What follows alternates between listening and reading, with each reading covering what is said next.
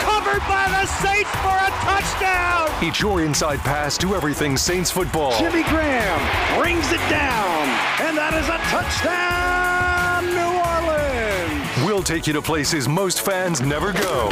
To practice, to the sideline, to the locker room, following every twist, turn, and touchdown of the Saints season.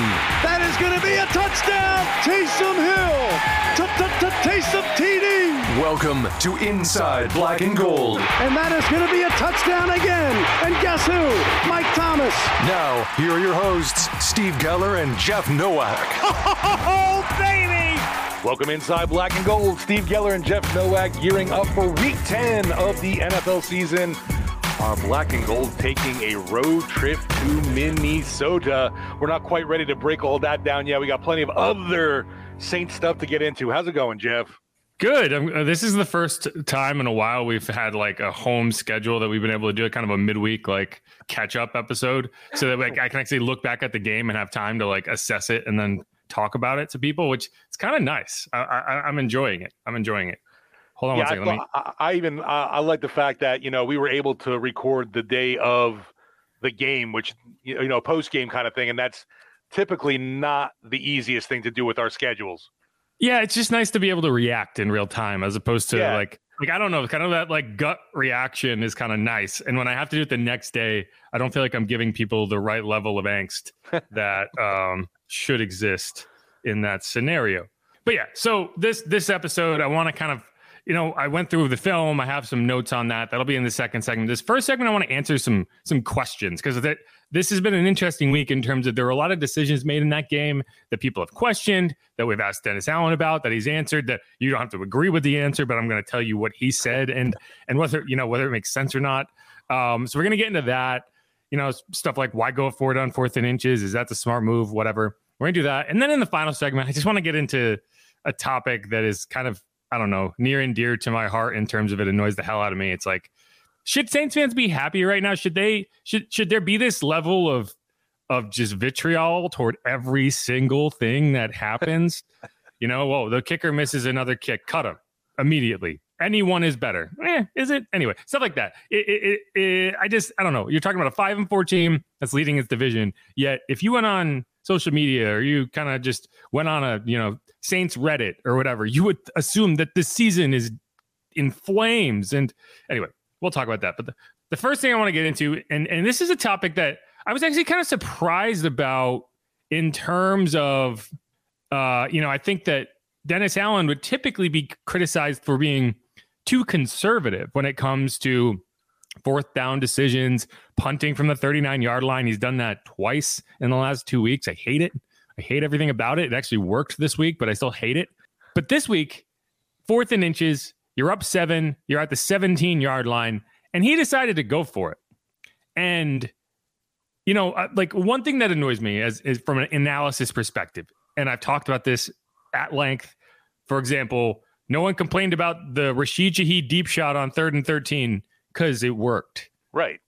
And just conventional wisdom would say, why don't you just run it, force him to use a timeout, and then kick it and make him drive the field down 8. Well, the Saints went for it, and I didn't hear a peep about how that was the dumb decision, right? And here we are in 4th and inches. What's the success rate on 4th and inches? It's got to be well above 50%, probably closer to 80 in terms of all you have to do is, you know, put the ball down, put the ball in your chest and plow forward. You know, I think in my personal opinion, I think the analytics would back me up here.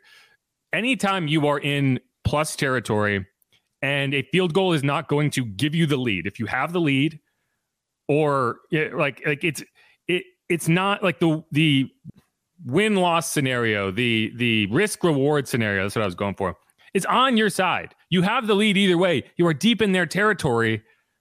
Go for it. Like if he had kicked that field goal, it's like, yeah, sure, you go up 10. I would have hated that decision. So just because it didn't work, I am not going to say it was the wrong decision. I am going to stay consistent and say, I want him to go in that scenario. I don't want to see these cowardly field goal attempts from inside the 20. Anytime you have 4th and inches in the red zone, you should be going for it. Now, there's some differing opinions on whether you should, but personally, and I think analytically, I'm going to tell you that that's the right call to make. I definitely didn't have a problem with either the scenario, and especially to me, you're at home, and I think you can take a little bit more of those gambles when you are at home and you feel like you have that home team advantage, obviously. So yeah, like you said, you're ahead in that situation. I definitely wasn't critical of the team in that spot. Yeah, and so like the question, like it annoys me because it's the low hanging fruit, but the bigger question is why didn't you get it, right? Yeah. And so, first off, I think they got hosed on the spot twice, which that's another situation. I don't think that you should have challenged it because I don't think they would have overturned either because it's so difficult when it comes to spots on the field, even though the refs actually did change a spot in this game on a challenge. But when it comes to spot, particularly in the sneak scenario where it's just impossible, you're not going to have a point of reference in any video clip. So it's like, oh, where's the ball? Where's his knee? Where's his ankle? It's impossible. So once they don't give it to you, you're pretty much just out of luck. But, so the question becomes, why sneak it? There's a few questions there. It's, should Taysom Hill be the one who sneaks the ball, first of all, when you're going to run a sneak? Or should you run a different play, right? Should you run QB power? Now, one thing that is important to understand is in those situations, a lot of times you will see the offensive team run up to the ball and snap it quickly because the defense doesn't have time to get set. They can't sub, whatever. For some reason, the refs stood over the ball and prevented the Saints from doing that, but the Saints didn't sub. So the Bears weren't allowed to sub either.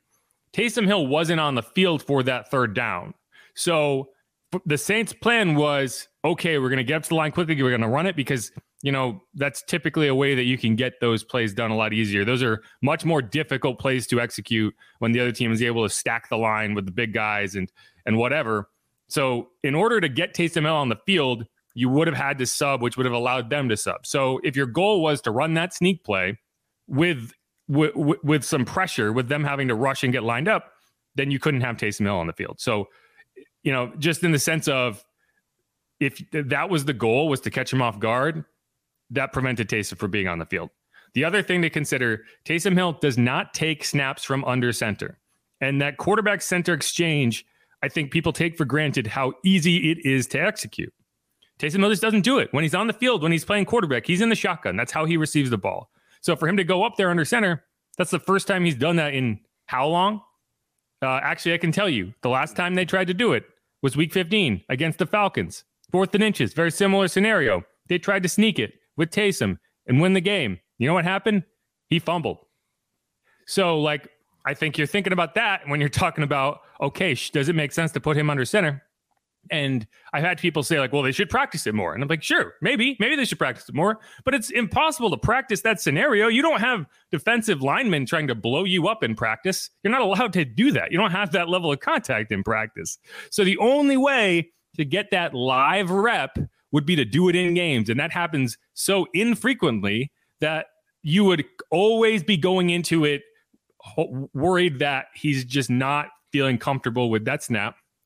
And when you're in those situations, it's very high leverage. It's either you get it or it's a turnover. So is that the situation you want to be putting Taysom Hill in there with the idea that's I don't feel really comfortable with this right now because I don't do it very often? Probably not. So to me, that putting Taysom under center is a non-starter. I think that if you're going to go for that, you put Taysom in and run QB power and get it done until they stop it. Because I think that you have a better chance. I mean, percentages wise, probably sneaks are more effective. I just don't think Derek Carr is particularly good at sneaks. Some quarterbacks are better at than others. And I don't think that's a strength of Derek Carr's.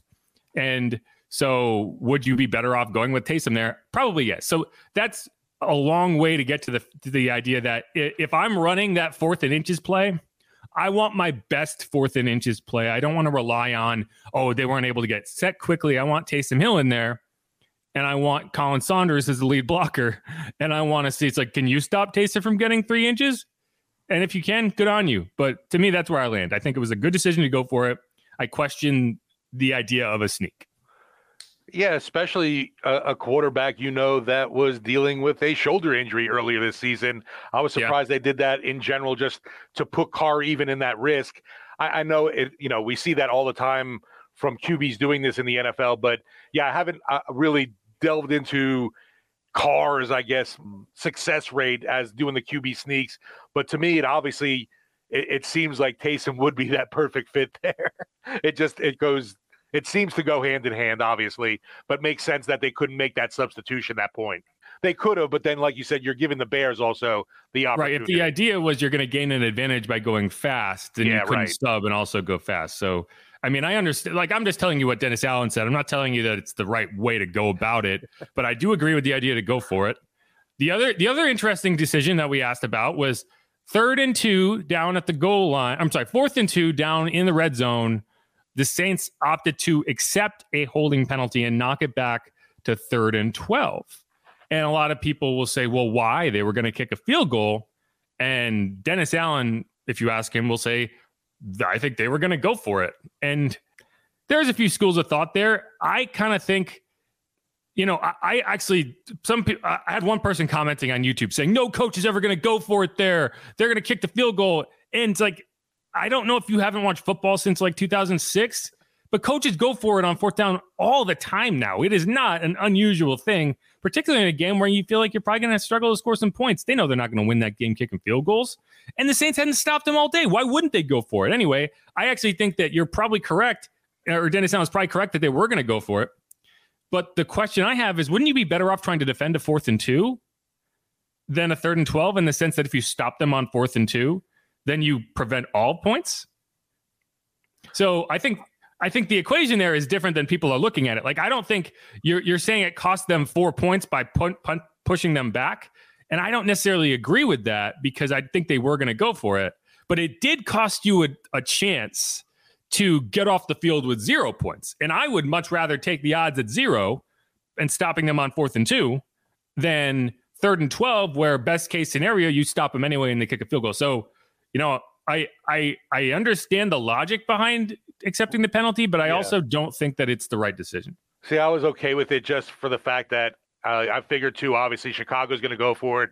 They got nothing to lose. They're trying to, do whatever they can to get, points right now too. Like you mentioned, any opportunity down there. And with the Saints though, it's like, for me, it was that Chicago run game was having so much success early on. Sure. I kind of understood the pushing in the back and taking the yardage, but that was definitely something that ignited social media immediately when that occurred. Yeah, and but it's funny because like I kind of agree with the idea that you shouldn't have taken that penalty, but not for the reason that everyone's saying, which is like they were going to kick a field goal. I don't think they were. Right. I mean, again, like we talked for the same reason, I think going for it on 4th and inches is the right call. I think the Bears would have looked at it and said, "Yeah, we're down in the red zone. We don't get down here that often. Let's score a touchdown." And it's funny because a lot like the logic you could use to say 3rd and 12 is better off is they have a rookie quarterback and you're putting it in his hands and you want to force him to try to make something happen, right? Try to force a ball into coverage and throw an interception. I mean, he threw 3 in the game. He should have thrown 1 earlier because that touchdown to Cole Kmet was literally just, he threw it to Tyrann Mathieu and Cole Kmet caught it through Tyrann Mathieu, which Cole Kmet had a great game. I'm a big Cole Kmet fan now. I didn't even know who he was going into the game, really. All I knew is they dropped a bag on him a year ago and Brian Kelly coached him at Notre Dame. And man, he's good. Anyway, but like, that's the logic that makes sense is, okay, I want to force the rookie UDFA quarterback to make a play. And unfortunately for the Saints, he did that in the way that is driving everybody, including Dennis Allen, nuts. The Saints tried to rush him. And as they rushed him, it was 4 guys trying to get a sack and not 4 guys trying to rush the quarterback. And this time, I posted a tweet of Brian Brzee, and he had a play. I think it was in the first half. I think it was the second drive. It was actually the drive that Paulson Debo got the interception on a ball targeting Cole Kmet. And in that drive, it was 2nd and 10 down by the goal line. And he's trying to spin move. He's trying to get upfield and he just gets pushed all the way to the right. Malcolm Roach also goes outside on his defender and you just leave this gaping hole 20 yards, right? And I don't want it to seem like I think that was a rookie mistake by Brian Brzee. And that's one of the things I'm pointing out. Like one of the reasons it's tough to get him on the field more is because you see mistakes like that and you need to avoid that. But I don't want that tweet to make it seem like Bryan Bresee is the only one who was screwing up. Because on that 3rd and 12 play, Carl Granderson, Tano Passanio run a stunt. Carl Granderson goes inside, Tano goes outside, and Carl, he needs to stay in that rush lane. But instead, he's just head on fire trying to get after the quarterback, and he ends up rushing on line with Bryan Bresee. If you go back and watch that play, Bryan Bresee and Carl Granderson are literally stacked. And then there's this giant hole for Tyson Bagent to get out of. And we can quibble with a lot of decisions. We can say, man, this is a problem, and he shouldn't have taken that penalty. But at the end of the day, what the hell was that? What kind of play are you making there? And so that's why Dennis Allen goes up to the podium and he kind of sounds pissed off about a win. And I understand it because you watch that back and you're like, what the hell? Yeah, it was definitely frustrating from so many aspects. And you didn't even bring over, obviously, we mentioned this in the post-game show, 5 takeaways, and you only win by 7. That doesn't compute. I agree. Yeah. and again, that 4th and inches call, that's a part of it, right? Like if they get that, if they convert that, right, then it's definitely another 3 points, probably another 7. That field goal, right? So you're looking at it and saying, man, if they just converted on that 4th down and didn't miss a 47-yard field goal, they have 30 points on the board. And suddenly we're talking about, okay, back-to-back 30-point games from this offense that couldn't crack 20 for the first half of the season or the first 6 weeks of the season. So, so week 5, since week 5, you would have scored 30 points in 3 games. So in 3 of your 4. So I don't know. Anyway, I think that's also overplayed in the sense that you won by a touchdown. It's not like you had to scratch it out. Like they never even they didn't run a play. So I looked this up. Right, you did. Okay, I was going to say, I know you mentioned this that they didn't cross the 50 after half. I think it was the 2:41 mark in the 3rd quarter. Wow. Not only did the Bears not cross the 50, there wasn't a single play run in Saints territory other than a kickoff.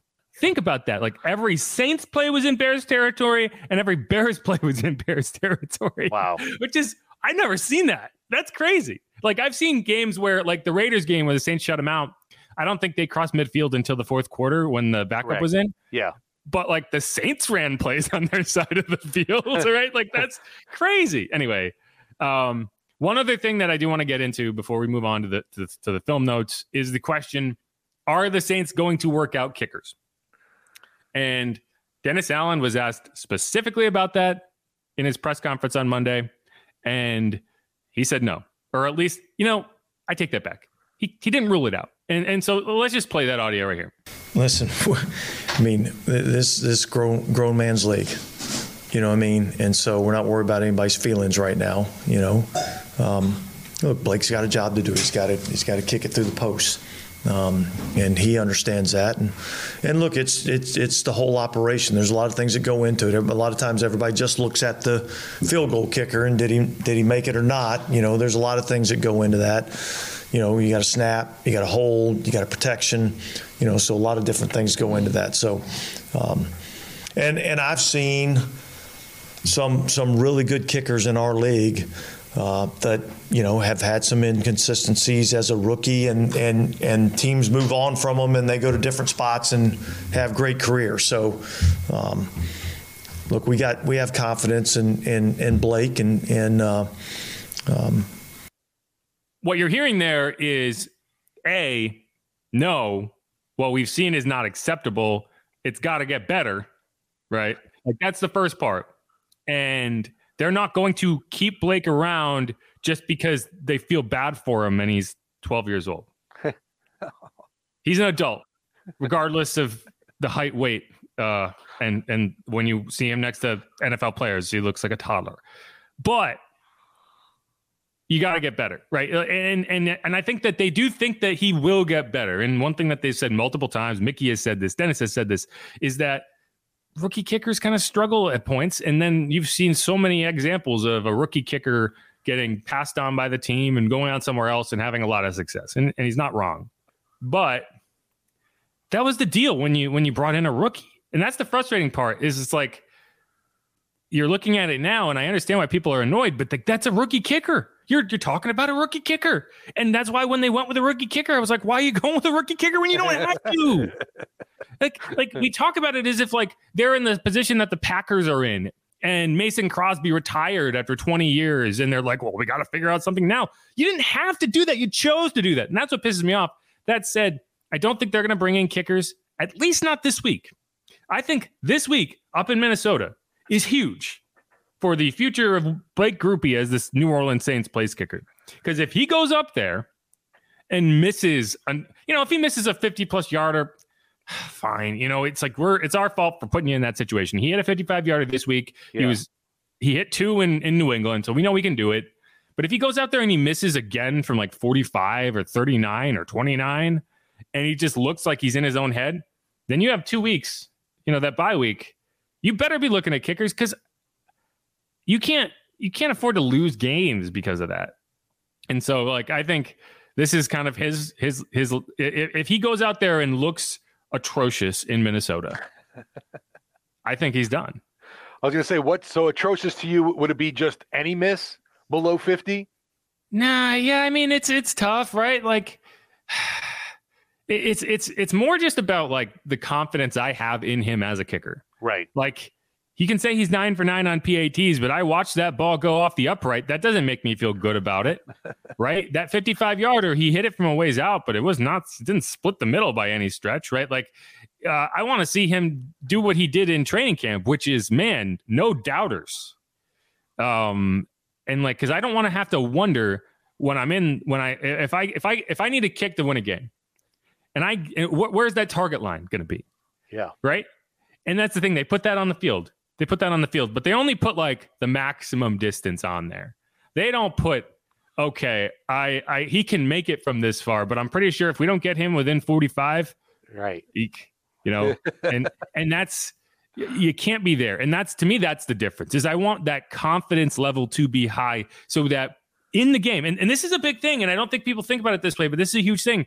It affects how you manage the game, right? Like it affects your decision-making from a play calling perspective, from a head coach perspective, in terms of go for it, kick decisions, right?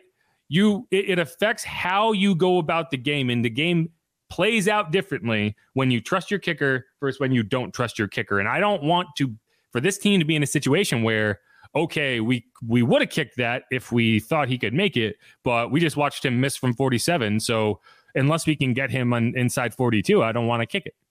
And part of that's on Darren Rizzi. He's going to have to make those decisions. All I know is they're not bringing in a kicker right now. This week is not the week that they're going to be trying out kickers, but they're going to have, if he has a rough day in Minnesota, that's going to be a long 2 weeks to sit with it and be like, yeah, this is the way to go. So that's all I got there. And I think that's the answer to the question right now. Are the Saints going to bring in any kickers? As of now, no.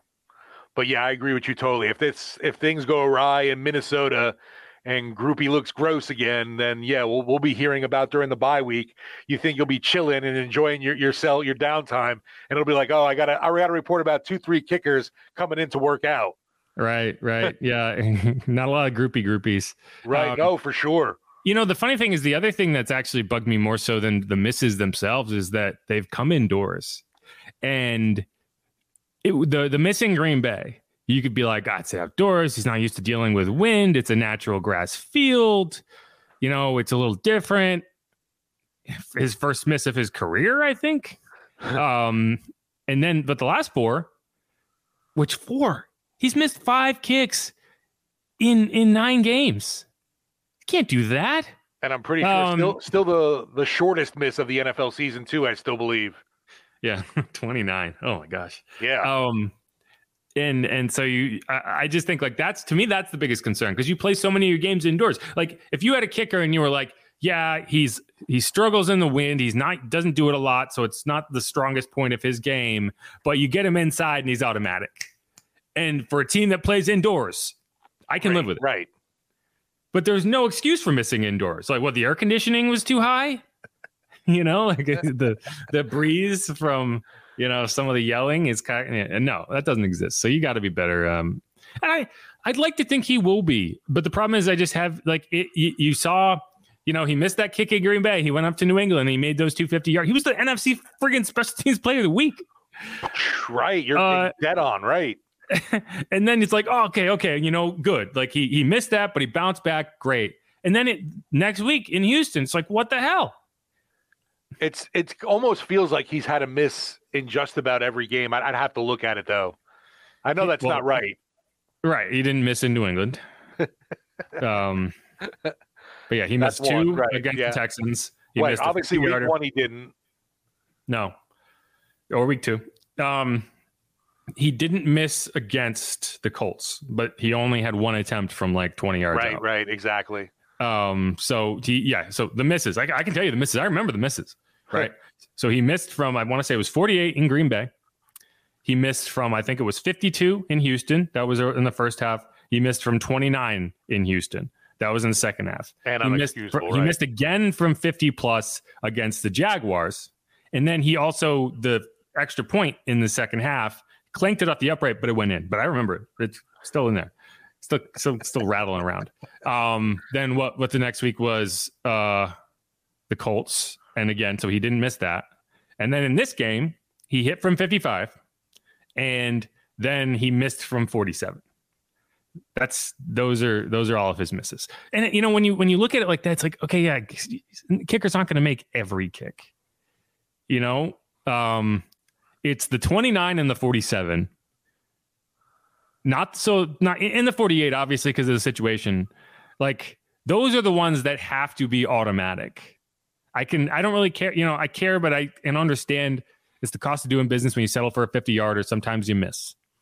You cannot accept missed 47-yard field goals in clutch moments. No, but like we heard from DA, it definitely seems like they're willing to stick with the rookie through some of these growing pains, I guess you want to call them. I don't know. Yeah, and I mean we can move on. We've talked about this for a while, but again, and I think I said this after the game. It's like the idea, like there's people out there like, just cut him, just get rid of him. Anyone would be better, and I need you to understand that is not true. That is absolutely not true. Like it's like 2021 never happened, and people have completely wiped it from their brains. But I remember it vividly. Yeah, right.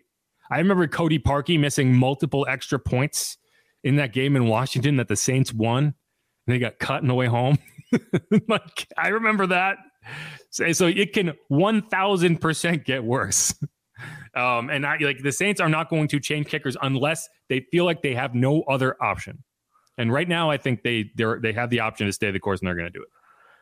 No, so yeah, stick with being a groupie for now, and then if things go awry with Minnesota, then maybe the pitchforks and flames can come out.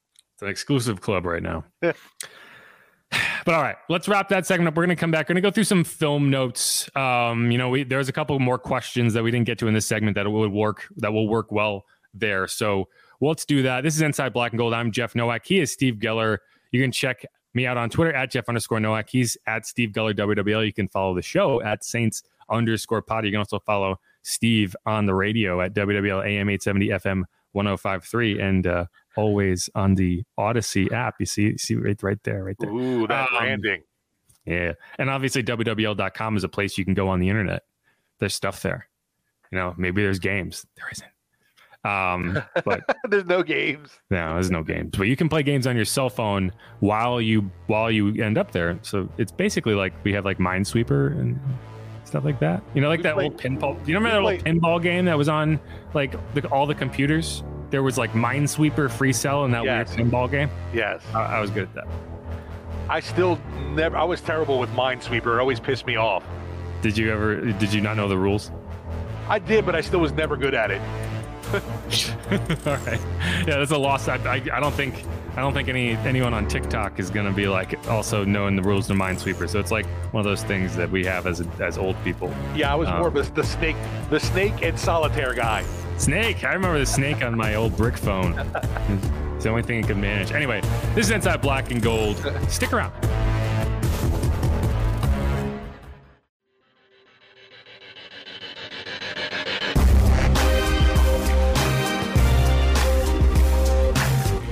And we're back on Inside Black and Gold. I'm Jeff Nowak. He is Steve Geller. And, I like I said in the first segment, I was excited to be able to go through the film and have time to come back on here and talk about it. because on the road trips, it's really tough. And on Thursday Night Football, it's like, man, we're already on to the next week. But, this film, it wasn't as disappointing of an experience as I thought it would be, because there were a lot of weird moments in this game. And one thing that happened after the game, and we talked about it, is Dennis Allen is tired of hearing your questions about halftime adjustment. And as the film here, I can get on board with that, because you're not making adjustments when there was one play. There was a DJ Moore play. I'm sorry, Darnell Mooney play where he got the ball, gets to the sideline. There's three players. I think it was Demario Davis, Paulson Adebo, and maybe Marcus May. I'd have to double check. There were three players. They were basically standing in a line parallel to each other. And it was like, oh, he's going to get stopped for a loss. Well, he puts his foot in the ground and cuts back inside. And it was basically like a Three Stooges moment where they all run into each other. And he's gone for 38 yards. It was the final play of the first quarter. 38 yards on a play that should have gone for 4. And it's like, you think they're going into halftime and being like, okay, we gotta do this differently. What do we do wrong? We got to fix it. It's like, no, the adjustment is make the goddamn tackle. You ingrates. And so, yeah, like I would be annoyed too, because it's like there isn't this magic formula to fix stuff like that. You got to just play better. You got to understand what your job is and do it. And so, like, I think it's funny because I hear those questions all the time. And like, I'm at all these press conferences and the same question gets asked. Oh, what are the adjustments? And it's like, they played like shit and then they did it. That's the adjustment. And you can see it on film. It's clear on film. They played horribly in that first half. Oh, man. There were so many. It was unbelievable. Like I said, the 100 rushing yards given up in that first half was just made me want to vomit for sure. Yeah. And so one thing that I think has been an issue that we've kind of overlooked is the communication between the Mike linebacker and whether it's the Sam linebacker or the slot corner, whatever it is, whether it's Alante, whether it's Marcus May, that has not been very good. And you've seen a lot of mistakes in terms of, okay, this guy wants to pass it off to this guy, but he doesn't understand what he's supposed to be doing, and he covers the wrong guy. And then there's two guys on one, and DJ Moore is by himself. Right. And that's happened too much. And you see that on film. And so I think when you're talking about adjustments, I think that is one you look at and say, how do we fix that communication? Because there were several instances in this game where, it just looked like you had the numbers, you just didn't do it. The question, obviously, you mentioned those halftime adjustments, and why the reason he's asked about it so much is for what it's been like 3-4 straight games now. The team looks completely different after the half and plays much more stout defense, and it does not register. So it seems like there's either this big rah-rah speech in the locker room, or they go through something and see something that's like, all right, we got to change this. But no, it's just them being, more precise with their keys and like you said, making a tackle when you need to. Yeah, well, I mean, I think there are some pretty loud things said in the locker room at halftime, but it's not like get your freaking head on straight, right? Right. There's a lot of curse words, and but yeah, and so I don't know. I do think it's interesting.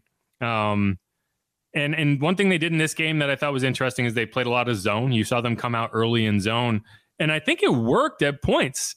But like, for example, sometimes good offense just beats good defense. And the 2 Cole Kmet touchdowns, which again, I think I mentioned this, like Cole Kmet is on a pretty big contract. They paid him like 4 years, $50 million, which for a tight end, that's a pretty big deal. And it's funny because you don't think of him in the same kind of category as Travis Kelce or George Kittle, guys like that, right? Like Zach Ertz, even. I guess he's a little older, but Dallas Goedert, you talk about him.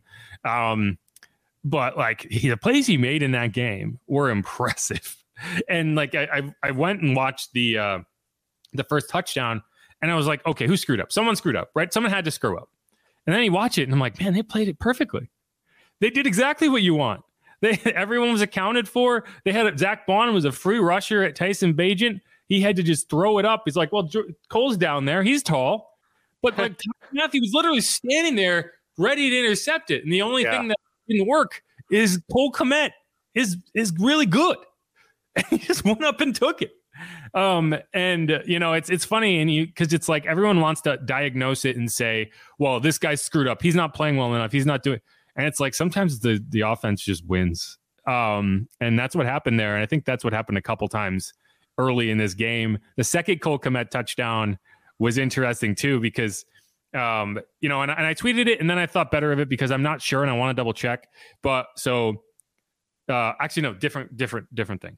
There was another play that Cole Kmet was a pick, and it worked perfectly because he blew up the play, and that was DJ Moore was wide open. But the other touchdown, he comes out and like blocks, and Zach Bond is right there, and Zach Bond's like, I got this, and just grabs him because you're within 1 yard. You can do anything within 1 yard. Right. If you're 1 yard downfield, then it is illegal. But he grabs him and just chucks him to the ground, and then goes and catches a touchdown. And it's like, man, what a play by that guy. Anyway, it's like you want to say like, well, this guy screwed up. And I'm like, no, the guy is just better than you. And you won.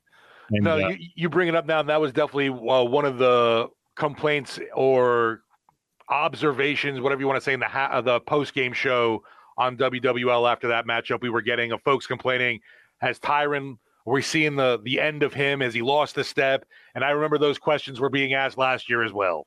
Well, I mean, like he's in perfect position.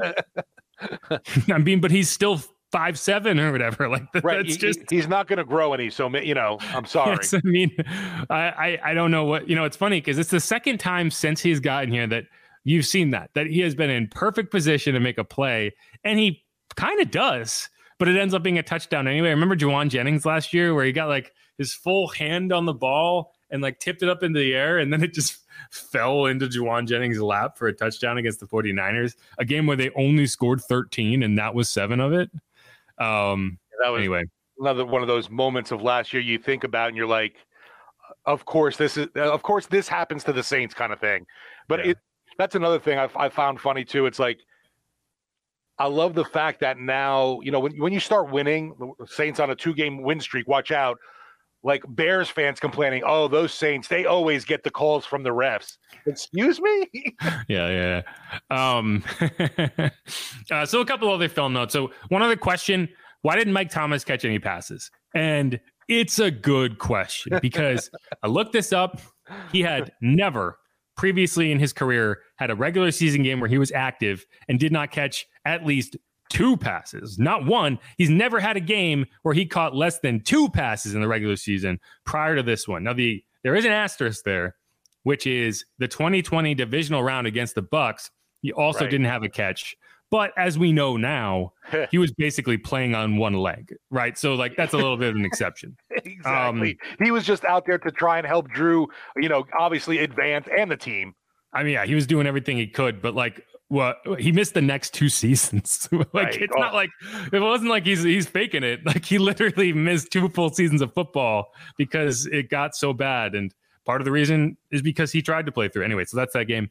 But you know, so you go back and watch, and you're like, okay, there must have been opportunities to get him the ball, and you know, and there were, right. Like he should have had a catch or 2. One play they fouled him, you know, so like he got targeted once technically, but there was another throw that drew a penalty. So that kind of goes in his column, right? That's a win for him.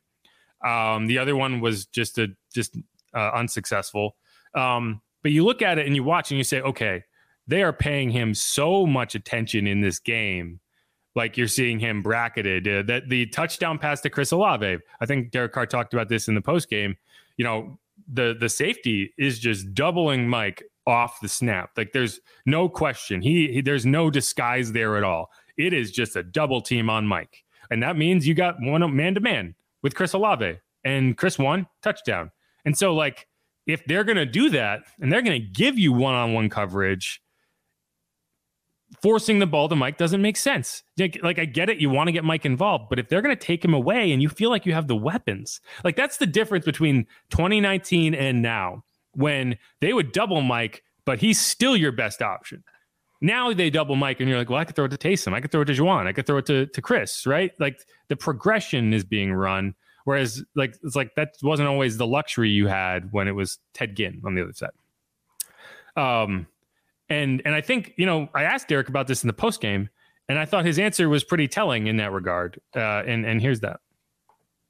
Well, it's one of the things that, I could go out there and probably do 2 or 3 plays back and try and force a ball and see, make a tight window throw, and I have all the confidence that I can do it. But at the end of the day, playing with this defense, I know over time that if I can take care of the football and if we can as an offense hold on to it and do those things, those numbers begin to turn into wins. And you always see at the end of the year, takeaway differential, and you see the teams at the top have a bigger takeaway differential and the teams at the bottom don't, and it's the opposite. And so for me, coming here and playing here, I just want to be as efficient and clean as possible, and there's going to be games that will be tight, and when they're tight, you got to take care of the ball and just give us a chance at the end, and then when you have to make that throw, you make that throw. But there's a couple of times today where I didn't have to do that because what's happening on the other side of the ball, and so the ultimate goal is to win the football game, and it takes all 3 phases playing together, and so I just try and do that to my best to help DA and those guys out.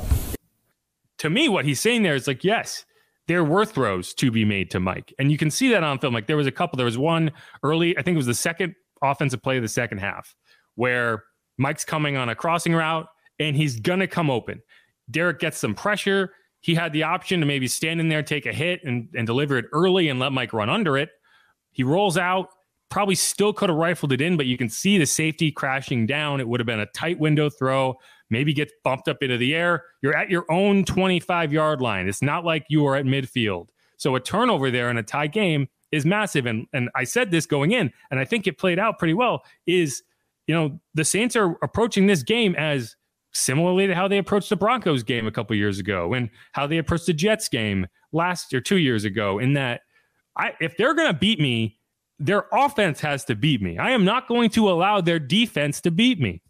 I need Tyson Bagent to come out there and beat me. And you know how you can allow the defense to beat you? By forcing tight window throws deep in your own territory. Because, we've seen that. We saw it against the Jags, right? Like that touchdown, that defensive touchdown against the Jags is a very big reason you lost that game. And so, I think that there's something to be said for 4 interceptions through 9 games. That's not for nothing, right? Like that's helped you win. That's why you're +8 in the turnover margin. So like, I think when you kind of watch this back and you see it, and you'll see screenshots, people will share screenshots saying, oh, he was open here. He was open here. It's like, yeah, probably. But I also think that there's something to be said for, playing conservatively in a game where throwing caution to the wind and turning it over is probably the only way you're going to lose. Yeah, that was definitely, I thought, a big belief. Yeah, you were going to play pretty conservative ball against a Bear squad that was having, I know they were both averaging 21.4 points a game going into the matchup, but the Saints had come alive offensively a lot more than the Bears in the last few games, and were definitely trending upwards, while the Bears, obviously with Tyson Bagent at quarterback, wasn't expecting to do much, and you figured, why give them any extra kind of opportunities? Don't have to be so aggressive in this matchup. They're going to beat themselves, kind of thing. Yeah, and I mean, it's not all that. Like there were, Derek didn't make perfect reads all day. There were opportunities where he could have potentially got Mike Thomas the ball. There was one, and this isn't Mike Thomas, but A.T. Perry, he hasn't caught a pass in the NFL yet, but he was a shoelace away. And I tweeted this video, and you can go look at it. He was a shoelace away from possibly a 75-yard touchdown in this game, because he's running kind of a deep corner route, and the DB to his side thinks he's running a comeback. He's playing the comeback, but AT never stops. And so the defender goes back, he breaks back, and AT's still running. And the only reason he did not, and Derek rolled out. So like that was basically, it was a half field read. It was the only throw he could have made other than what he ended up doing, which is dumping it down to Foster Moreau for a decent gain. But the reason it didn't go to AT is that their feet got tangled up when the defender broke off and he fell. Otherwise, I mean, that's a huge, he might have get chased down. AT's not exactly Tyreek Hill. That's a long way to run. He just had a lot of you're talking ahead of him. Yeah, you're talking 40, 50 yards on that play minimum. And it's a bummer, but it is good to see AT involved. That is one thing that on film you can see. It's like they're using AT a little bit more. I don't know what his snap count was, but they're working him in, which is good. We're seeing them gradually include the rookies. So like that's something that I'm happy about.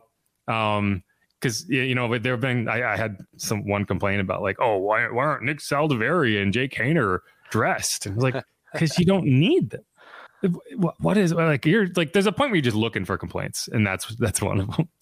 Now, has Perry pretty much, I won't say unseated, but he's been taking playing time away from Kirkwood, who I thought actually obviously had a pretty good training camp. We were all over him saying how much he had matured and grown this season, but hasn't really been a factor at all in the regular season. With Keith, I don't think it's AT that's taking playtime from him. I think it's Lynn Bowden. Because with Keith, what you needed from him is to be that kind of blocking wide receiver, the right. replacement for Traquan. And, I think he did have good chemistry with Derek Carr, but he's not on this roster because he's going to catch a ton of passes. He's on this roster because he's going to do the dirty work and he's going to block. And I just don't think his blocking was good enough. And we've seen, I think Lynn's been praised pretty heavily in terms of his ability to block and his ability to, just kind of get in there and get stuff done. And so I think that's more what you're looking at is okay. But either way, I think it's a combination, right? Like you're having AT in there. He's doing more downfield. And from a physical standpoint, he can probably run the same routes as Keith. Keith, I like Keith. Keith's a good veteran guy to have. He's still around. He's just inactive. And it's kind of funny you talk about like one of the reasons these guys can't get on the field is because this team is as healthy as I've seen it in years. I mean, Kendre Miller went down with an ankle sprain. Doesn't seem mega significant. Isaiah Foskey went down with a quad injury, I believe it was. Right. Another one that doesn't seem super significant, might miss some time, but not like IR level bad. And like that's about it. I mean, you lost Peyton Turner, obviously, early in the season. You had a couple, Andrew Dowell, Trey Turner, Benjamin. But otherwise, I mean, you've been very fortunate. So, that's why when people complain Nick Saldiveri is not getting any action, it's because he got all these healthy guards. Yeah, be happy we're not having to turn to the rookie right on the offensive line, especially. Exactly. Like, that's what I said is like, getting a redshirt year for a mid-round draft pick is not a bad thing. If you could get away with that with every single mid-round pick, you would do it every year. The problem is you can't cut them, and so you only have 48 players active on game day. I think maybe folks are getting too excited to see what Jordan Howden's doing. I don't know. Well, no, I mean sometimes they get in and they look really great, and they're ahead of the curve. But just as many times you'll see guys go out there and struggle and lose their confidence and never get back. So I don't know. I'm okay with it. The other thing, pass rush lanes, we talked about it. That was a big problem in this game. I think they improved that as the game went on. And I think, that's just something that we've seen crop up week after week after week with these. And they've happened to face a lot of quarterbacks that can take advantage of that. But at the same time, that's just quarterbacks. Kids aren't coming out of college now that are pocket bound like statues. Like they just don't exist anymore. That's not what the quarterback position is. So you have to get better at it. Like the Saints were honestly fortunate that they had Tom Brady in the division. So they got 2 shots at a statue twice a year and not just kind of played into what they wanted to do anyway, and Matt Ryan for so long, right? The problem though, that statue of Tom at least was getting rid of the ball in 2 seconds. Yeah, but the Saints played him well. Right, for sure. It was never like he was never really the reason that they couldn't win the game. It was themselves in a lot of instances, like the Jared Cook fumble and that week 2 game. You could probably give it to him in 2022, but like the game there last year, that wasn't about Tom. That was about the Saints failing to put any points on the board in the second half. I don't know. Yeah, I mean, it wouldn't be fair to not talk about Paulson Adebo. He just had such a good game that you kind of like, it's just like he did everything right. I mean, technique wise, no penalties, just in perfect coverage. Like the fact that you feel comfortable saying, we don't care who you line up DJ Moore against, we're going to play our sides.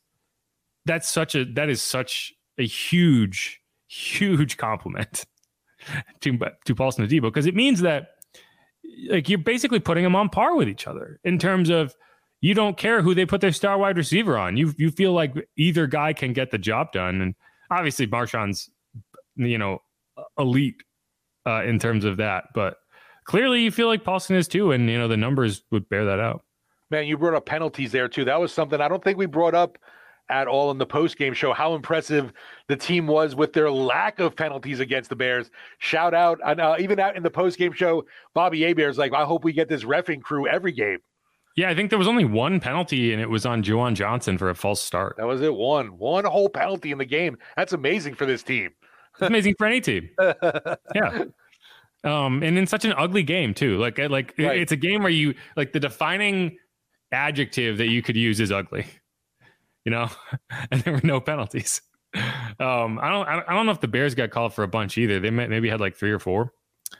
Yeah, I think there might have been, like you said, a handful. But yeah, for me, obviously, seeing the Saints, but we know of the problems they've had, and especially when those tight game situations where it seems like you're a 3rd and long, or even on offense when you're trying to convert. Something ends up biting them in the rear, and it just didn't happen this game. Nice to see. Yeah. The one other thing that I'll mention, and you saw this on film, is I gave you the horrible tip to start Jamal Williams in fantasy. I actually didn't tell you to start Jamal Williams in fantasy. I just told you I thought that this could be a big game for him. He was very good as a blocker. Dennis Allen pointed that out, and I think it's worth mentioning it because I don't think we talked about this. Is he's in on a lot of those Taysom Hill sets, and he threw some great blocks in this game, and all we want to talk about is Colin Saunders and his role as a blocker, and it's a lot of fun. Jamal had a big role in that too, and especially in terms of Taysom Hill.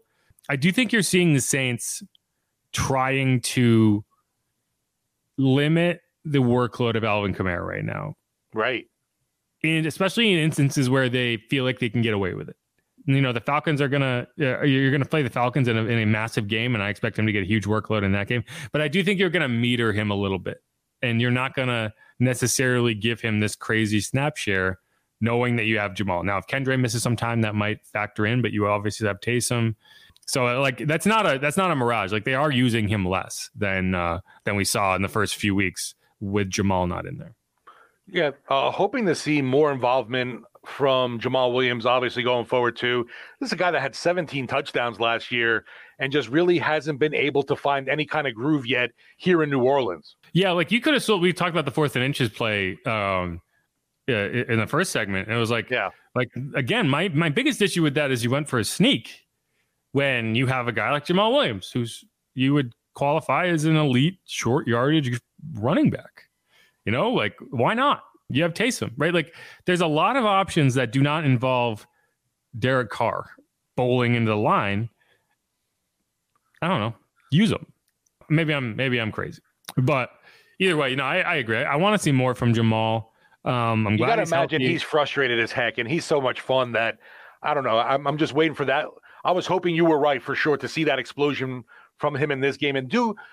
Maybe not even the 100 yards in the multi-touchdown game, but just to get up there in like 50, 60 yards, maybe with a score, just to get him going. We just haven't seen really much of anything this year. And I don't want to hear, a lot of maybe media members or fans complaining, Jamal's looking slow out there. He's not looking like he's ready to be in this offense kind of thing. I'm not really ready to write him off at all. I think there's still a ton that we can see from Jamal Williams. I just don't know how this offense can get him going. But at least the offense as a whole is starting to mature and get better. But there's still some guys, I guess, left out in the cold. As we mature, the offense matures with us. Yeah, well, I mean, he only had 3 carries in this game. So I don't know how you can, well, what evidence are you pointing to that he can't get it done when he doesn't have the ball? But no, I agree with that. One of the issues involved is like he got a good number of snaps, but when you're on the field with Taysom, those are a lot of either zone reads or called runs. And so he's not necessarily an option on those plays. Even when it is like a zone read and Taysom keeps it, so it's like you can, I don't know, like you can design stuff and say, well, he's an option, but if he doesn't get it, then it's like, well, that wasn't a carry. So that's a snap, but it's not a carry. So I'd like to see more action dictated to him. It's funny because, I thought for a second there that I was like, oh man, nailed it. Cause he was on the field for the first drive, he got consecutive snaps.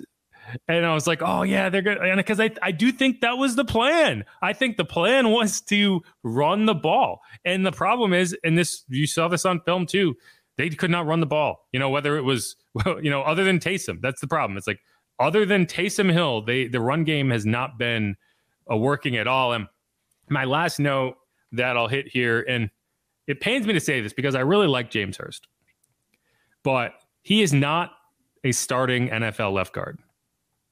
I think he's a great reserve to have. He's a better tackle than a guard. And the fact that he can play left tackle, left guard, right tackle, right guard is immensely valuable for this team. I think his leadership in that room is valuable for this team. He's always willing to answer questions. He's always willing to, I think that he is a guy you want to have on your team, but I think he is the 6th offensive lineman unless you're playing him at tackle. But Andres Pete is your best option at left tackle right now. And I think Max Garcia is your best option at left guard. And he should be the starting left guard because he played very well those last 2 games.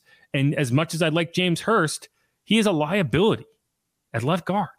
And so, I don't know. I would not be surprised if when we get back from the bye week, you see Max Garcia at left guard. And by the end of the season, I expect to see Max Garcia at left guard. I just think it's tough because he is such a good veteran leader on this team that you don't want to sit him down. I mean, it's like, but you hear him say we want to get our best 5 players on the field. Yeah. And I think that Max Garcia is a better guard. Yeah. The biggest concern to me though is where does Trevor Penning fit into all of this? Well, we know where Trevor Penning is. We can go find him anytime we want.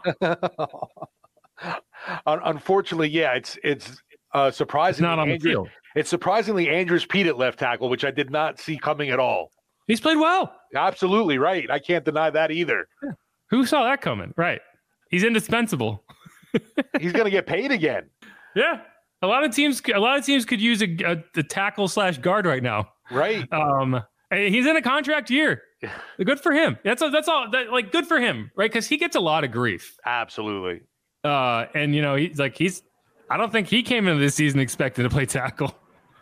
He got out there and did it. It's crazy how, I don't know, has he suddenly found his, niche there after all this time? It's like, finally, this is where he should have been all the time.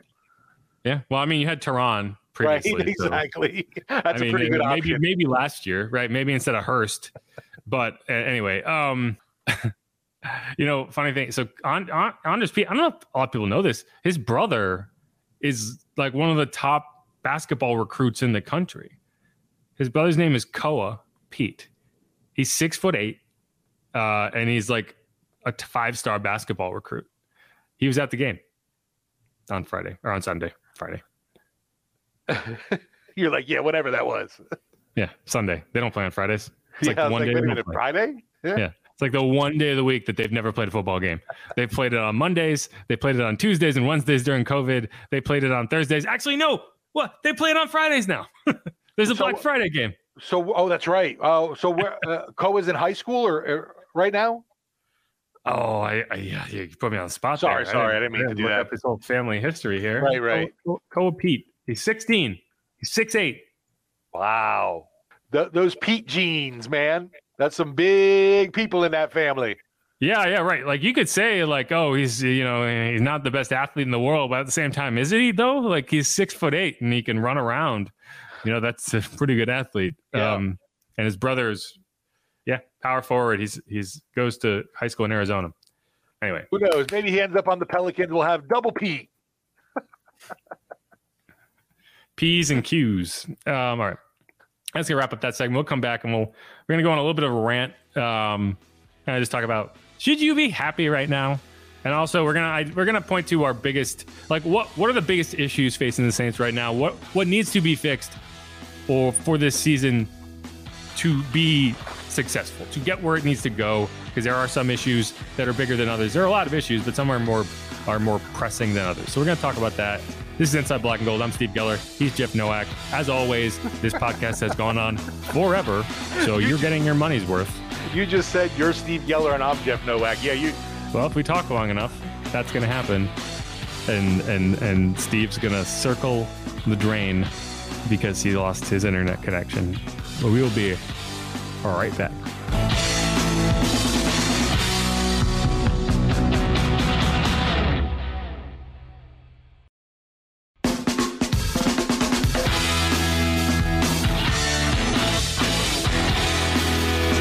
And we're back on Inside Black and Gold. I am back to being Jeff Nowak. Steve Geller is back to the land of the living. It's a joke. People get it. And so, yeah, we're going to get back into this. This is kind of a look back / look ahead podcast going into week 10. And I think it's important to ask this question. Should Saints fans be happy right now? And I don't think it should be that complicated, but it is, because the Saints are on a 2-game winning streak. They beat the Colts. They beat the Bears.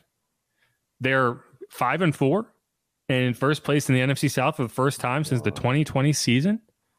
This time last year, they were 3-9. Last year, it took them until week 15 to win their 5th game. That's crazy, but it's true. Last year, they had, I think, 14 takeaways total. This year, they are tied for first in the NFL with 18. That to me is unreal for sure. That's the hugest turnaround for me. That's so impressive. Right. You have 3 wide receivers that you feel like you have a ton of confidence in. You have a quarterback that I know there's highs and lows there. Not everyone loves him and whatever, but you feel like there's a higher floor there than you had last year with Andy Dalton, or that you had the year before that with Trevor Siemian or whatever, right? So you should feel like reasonably confident. You just had 300-yard games in a row. That hasn't happened since 2015. You know, you put up 35 points on the 34 points on the Patriots. You put up 38 points on the Colts. You should have put up more this week. You know, like there's a lot to look at and be like, okay, you know, this is a winning team.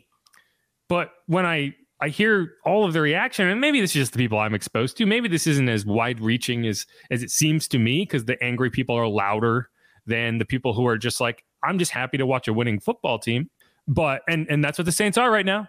They're over 500. They're a winning football team. But like, all I hear is like, it's like, oh yeah, we won, but we didn't win by enough. So this team sucks.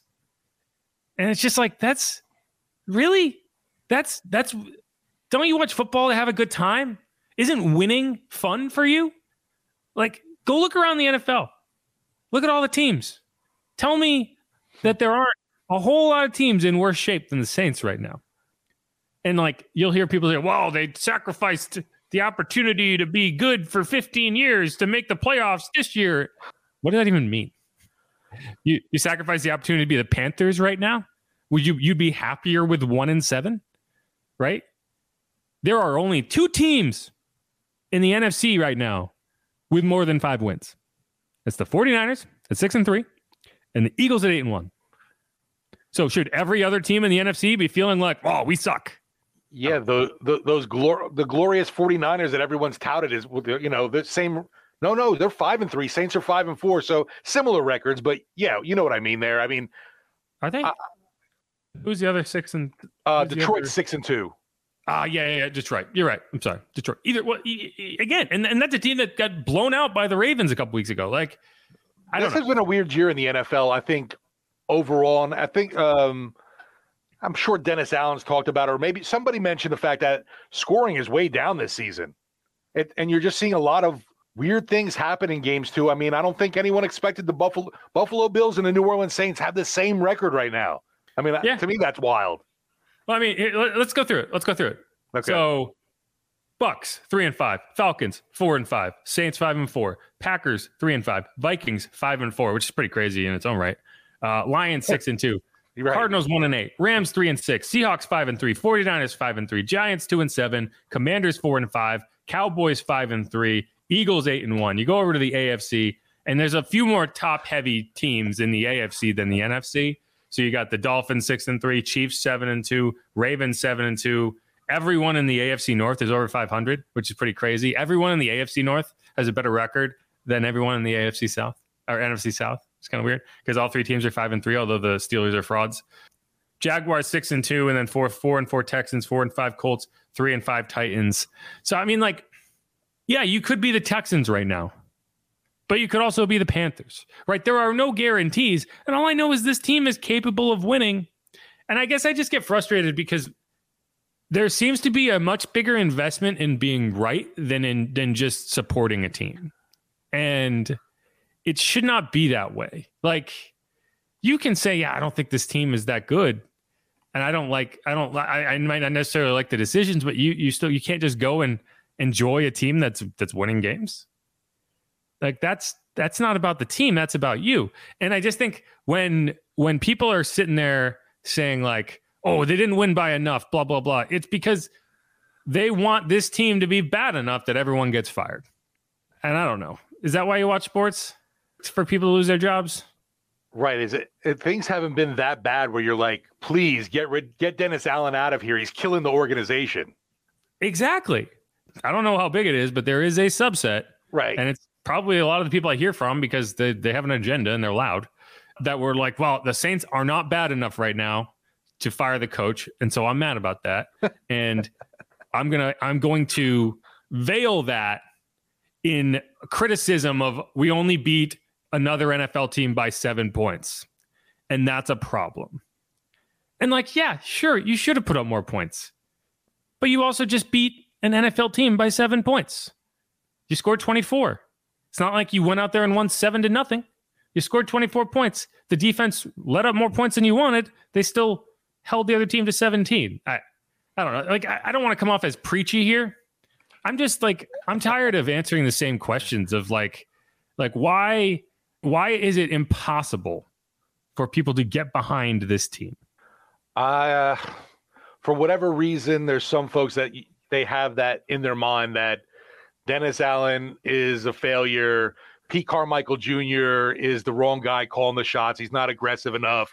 And for whatever reason, yeah, the Saints, they overspent on Derek Carr. He's a waste of money.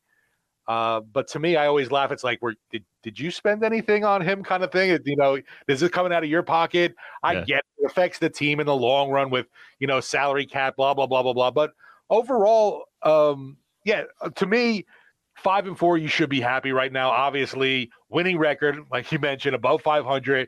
You're atop the NFC South. And it's been a wackadoo year. You mentioned, like you said, too, it's like the Eagles and Detroit Lions are the only teams over 6 wins right now. So what more do you want? I do understand the fans' frustrations at times, especially you just came away from a game with 5 takeaways. Yeah. You only – I understand. But overall, the spirits and the outlook should be a lot more happier than they are, instead of everybody being black and gold gloomy. I definitely don't like that. I didn't feel like the victory black and gloomy was celebrated as much. Black and gloomy. I like it. Dark and gloomy, black and gloomy, everything, right? Black and gold doomy. Black and gold doom. It's just it's frustrating because I'm just out here covering the team. I'm just kind of following it every day and relaying information back. And it's like a lot of stuff I share it's like immediately gets co-opted into one agenda or another, whether it's an anti-Derek Carr agenda or a pro-Derek Carr agenda or a anti-DA agenda or whatever. And it's like, this is just information, guys. This is a football team that you tell me you're a fan of. So I'm sharing information that you should be interested in. And it's immediately co-opted. And it's like the goalposts move. That's what drives me nuts the most, is like, oh, okay, so now winning 10 games and getting to the playoffs isn't like... Before it was impossible. Before it couldn't happen, right? Before it was like Dennis Allen's a losing head coach. He'll always be a losing head coach. His team's never going to get to the playoffs. His team's never going to win anything meaningful. Now that they're in first place in the NFC South, what I'm hearing is, oh, they're going to win 10 games because of an easy schedule, and then they're going to lose in the first round, and that's not worth it to me. Like, right. What's the point of being a fan of a team if you can't get behind a playoff team and hope for the best? I don't know why everyone's so cranky. It's so weird. It really is. You lost Drew and Sean, so now all hope is gone? I think there's this idea that anything new is better, and it's not true. No, definitely not true. Like, you look around the NFL and all the failed coaches. Look at the Raiders. I don't know. Yeah, poor DA, when he gets lumped in with, oh, look at his past record. Look where he was, for crying out loud. Yeah, right. The Raiders haven't gotten basically any better since he was there. No. I mean, what have the Raiders done since 2014? I think they made the playoffs twice with Derek Carr.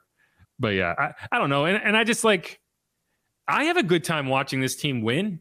But it's I feel like just having a fun time watching the Saints play is greeted with resentment.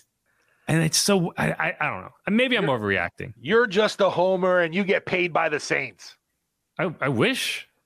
I know. I wish I got paid by the Saints too. Yeah, that would be nice. I don't get anything out of this. No, that's definitely, I think a lot of perception is that we're just like these cheerleaders for the team that's trying to sell fans on why they should be supportive sometimes. And yeah, I understand what you're the frustration there, because it's as a fan, you're supposed to have this unbridled, blind faith in your squad. And it just seems, I don't know, black and gold folks have gotten too spoiled, maybe. I don't know. Yeah, see, I don't necessarily need that. You can be critical. People can be critical. But when they do well, you should be happy. Yeah, it just seems like there's a big percentage of the fan base right now. And maybe it's not true. Again, maybe I'm overreacting. Maybe it's just the people I deal with. But it seems like there's a big... Too much time on social media with all the trolls. Yeah, and it's bad. I should just get off social media entirely. But, it's like... part of me feels like this team can go out, win 10 games, make the playoffs, host a playoff game, and it would just be complaints the whole way. And part of what's fun about sports, part of what makes sports such a great thing is that it's a community where you're all pulling in the same direction. And, you don't have any control over what happens on the field, but you care about it and you're invested in it. And right now it just feels like there's more of an investment in being right than having a good time. And I watch sports to have a good time. I don't know about you. I don't watch sports to make political points or tell people they suck or, I watch sports because it's fun for me. And football doesn't feel fun right now. It feels like I'm constantly on the defensive. Right. I totally agree. Right. And I don't know. And I feel like I'm pretty critical of this team when it deserves it. Right. I'm not going to, I don't know. I told y'all Pete Carmichael should lose his job a couple weeks ago. They didn't do it. What am I supposed to do? Not watch the games? It definitely the perception or negativity keeps piling on. And yeah, I thought a 2-game win streak would definitely quell some of the naysayers. But I will say I haven't heard anybody calling for Carmichael's job this week, at least. Well, that's the thing. That's what's so annoying. Is at least be consistent. The goalposts move. Now it's Dennis Allen again, right? Now we're back to that. Right. And if they go out to Minnesota and lose this week, it'll be who knows what it'll be. It'll probably be back to Pete Carmichael. At a certain point, you'd like to think that people could just drop the agenda part of it and just get on board with a team that's winning a couple football games and is headed in the right direction. And again, I hope that's the case for I'm sure that is the case for a lot of people. I've seen comments where people are like, oh no, you're not really a fan if you're just okay with this and this. And it's you're only a real fan if you're invested in the long term and you want this to go this way so that everyone loses their jobs. And I'm like, I think you don't understand that a lot of people just watch these games because they want to have fun and they want to enjoy themselves. I forget what that was like. It'd be interesting to see really if the majority of fandom is like that right now, but it feels like it. And that might be unfair because of, like I was saying, the social media trolls that you kind of surround yourself with. But I mean, there's definitely a large facet of folks that 5-4 right now, they still say this Saints team sucks. And that's not fair at all. And I would respond to that by saying then 1, 2, 3, 4, 5, 6, 7, 8, 9, 10, 11, 12. There's a 13, lot of sucky 14, teams. 15, 16, 17, 18, 19, 20, 21, 22, 23, 20, 25 NFL teams suck right now because they don't have more than 5 wins. You know what, Dolphins, we mentioned the 6-win teams. Obviously, Dolphins, one of them. I know a lot of folks, I don't know if fans are, but there are analysts already calling them frauds because they only beat losing teams. Fair. Like it's funny, like Brian Dable was like the darling last year with the Giants, and now it's like, oh, what's he doing wrong? Like he's starting Danny DeVito at quarterback. What a choice. No, exactly. Can't believe he went that route. Anyway, so with all that in mind, let's bitch about the Saints for a second. Right. Now we get to complain. Yeah. With all that in mind, after that long rant about complaints, let's come up with our biggest complaint. Like when you look at this roster, what is the biggest issue that you think has to be fixed? There's a lot of issues. Every team has problems. You got to fix it. The run game has to be better. That has to be better. But there's always one thing that rides, like the mission critical thing that you see that needs to be fixed for this team to get where it needs to go. Coming out flat, slow, whatever you want to call it to start games. It's gotten old. Don't like watching it. Gets frustrating. I don't want to start biting my nails going, what's going to happen after the halftime? I would like to see the team come out fully prepped and ready for once. It just doesn't feel like whatever does click after the half. I don't know why I can't start in the beginning of the games, but especially now this run of more of your divisional opponents, and the rest is all NFC. So this last stretch of games, if you want to call it that, are so key and vital to making the playoffs. But those slow starts, it's gonna come and bite you in the ass eventually. We've seen it done in games before this 2-game win streak. Before we were streaking, it wasn't so glorious. And that's one thing. It's like you got to keep putting them together. Obviously, stringing the W's. And this week in Minnesota, it's gonna be key, especially against those damn Vikings who are always a pain in the rear for the Saints. Come out in Minnesota right off the get in a dome stadium and set the tone against them. They're not a team either that's got their starting quarterback. Once again, you're going to be dealing with a backup. Might be an intelligent, hella smart backup, but still a backup. He is hella smart. No, and I agree. It's funny because like we just spent all that time kind of critiquing the unreasonable complaints about this team, but one that I think is very fair. And it's like, if you're telling me this, then I'm like, yeah, you're on point. This is an easy schedule, and somehow it's only gotten easier with the Josh Dobbs and Tyson Bagent and Gardner Minshew. I mean Taylor Heineke. Like I said, I think they're actually better with Taylor Heineke, but not with Tommy DeVito. With the Giants is going to be week 15 probably. Maybe Tyrod Taylor's back. Either way, you can get another backup done. Right. And so like one of the luxuries you have at this point is you can have those slow starts and it doesn't burn you in the end because you're able to figure it out. And Tyson Bagent isn't good enough to make it hurt in the end.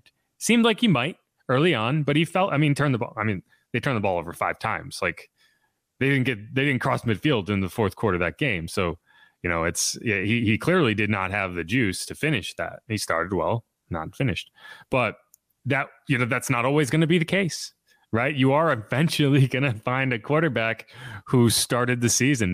Jared Goff and the Lions is going to be the first one you face in a while. And you're not going to beat the Lions if you spot them 14 points. Right. So I agree with that. Mine, it's tough. There's a lot of problems. Like you could say kicker, place kicker. I don't think that's the biggest issue. I think it's an issue, but I think it's one that you can figure out and live with. Punter, I feel like you're getting closer to league average. Like you've seen, as long as you protect Lou, you're fine. I don't want to put him in a ton of situations where he's constantly kicking from the shadow of his own goalpost. And if I do that, it's on me, right?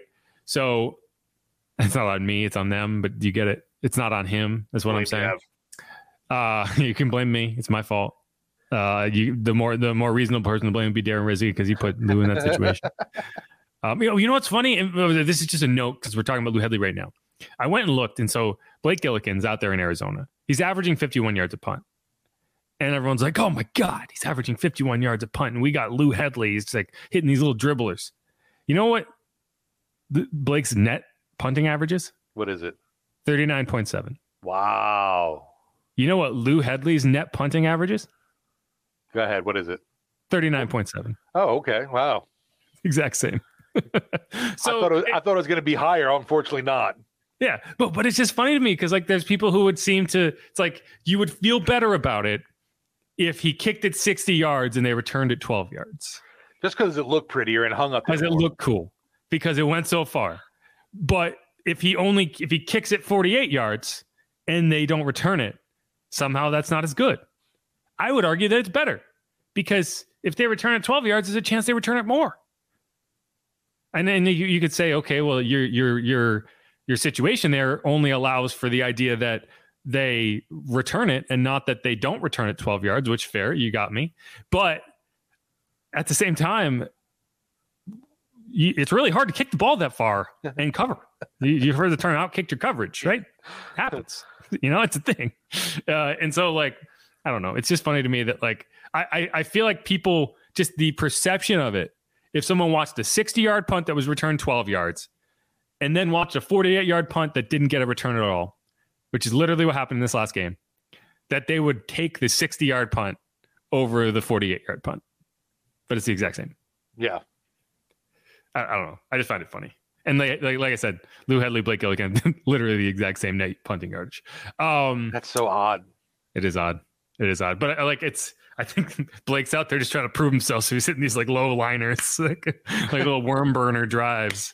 Anyway, I remember for a while it was like his first punt was always like the shaky one, and I feel like that's continued. That actually has continued. Okay. Yeah, it's weird. The first punt of the game because he did that against the Colts. His first punt of the game was like it was inside the 20.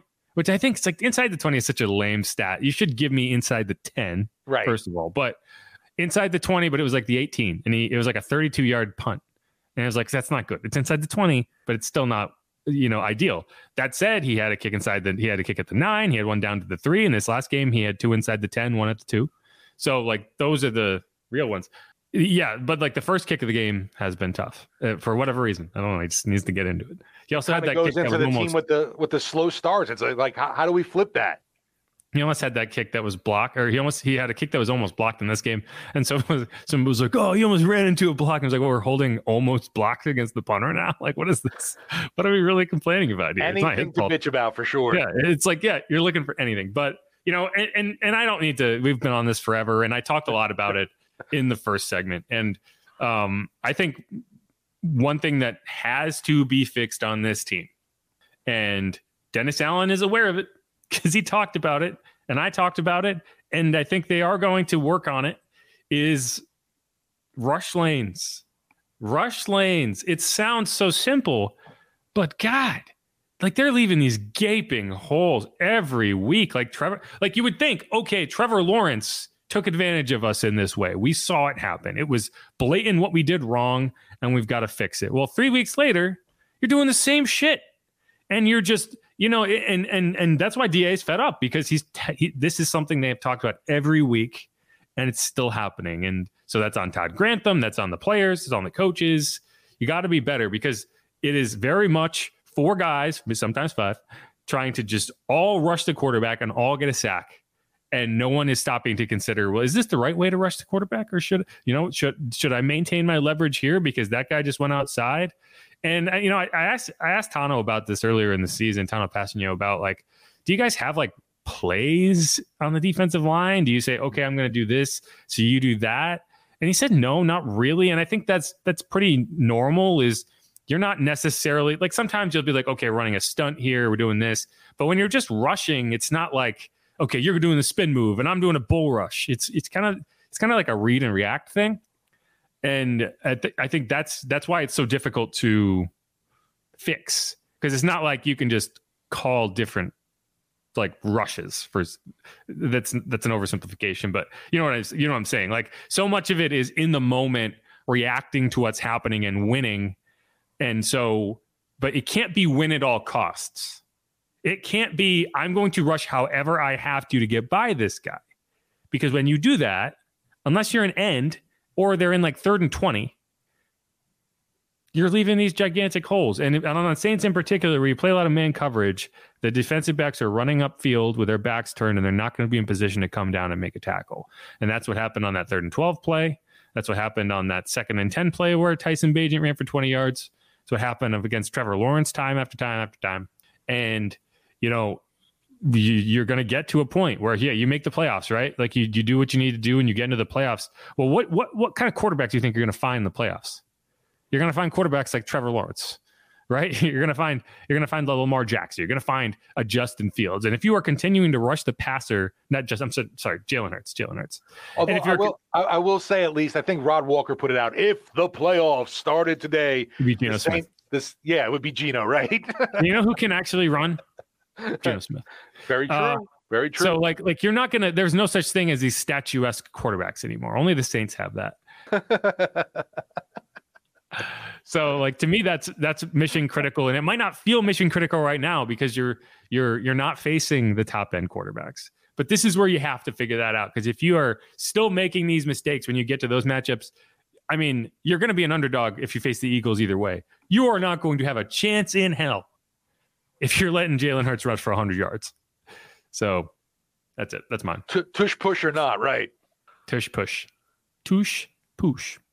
Who dat, baby? Yeah. No, just getting ready for, putting that game behind us and trying to get that 3rd straight W going into the bye week, I think would change a lot of that negative perception. It's hard to be, the dark cloud raining on you when you're on a 3-game win streak going into the bye. I hope so. I wonder though. I kind of don't feel like it. Like I feel like if they're going to go out to Minnesota and Minnesota, they win by 5, right? Whatever. And they go into the bottom like, why you only beat them by 5 and you face Josh Dobbs. When we come back, we got to go to Atlanta. We got to lose in Atlanta. It's terrible. Atlanta is terrible. Man, I'm seeing all the stuff on social media about the usage of Bijan Robinson. It's making me laugh. Yeah, right. Yeah, Arthur Smith's out there shaving his mustache and stuff. Yeah. But no, I'm definitely looking forward. Every year that matchup, obviously the Falcons, we all joke they're not really a rival. You got to win more in the series to be rivals. But the moves they made this year, obviously bringing Ryan Nielsen and then him attracting some former Saints over there, have definitely heightened things a bit. 4 and 5, baby. That's Atlanta. Keep burying them. Keep burying the birds. All right, that's gonna wrap it up for us here on this super upbeat episode of Inside Black and Gold. Thanks for allowing me to bitch at you for however long that took. Thanks everyone for listening. As always, I'm Jeff Nowak. He's Steve Geller. You can follow me on Twitter at Jeff_Nowak. You can follow Steve at Steve Geller WWL. The show at Saints_pod. If you haven't subscribed yet, please do that. Follow us on YouTube at WWL Sports and wherever you get your podcasts. Hit the subscribe button, rate and review, do all that stuff. Go Saints. Who dat? Fun stuff. Woohoo! Be miserable curmudgeons with us. It's a good word. I like it. I am very curmudgeonly. That is true. In every other aspect of my life. Right. All right, y'all. Be easy. Peace.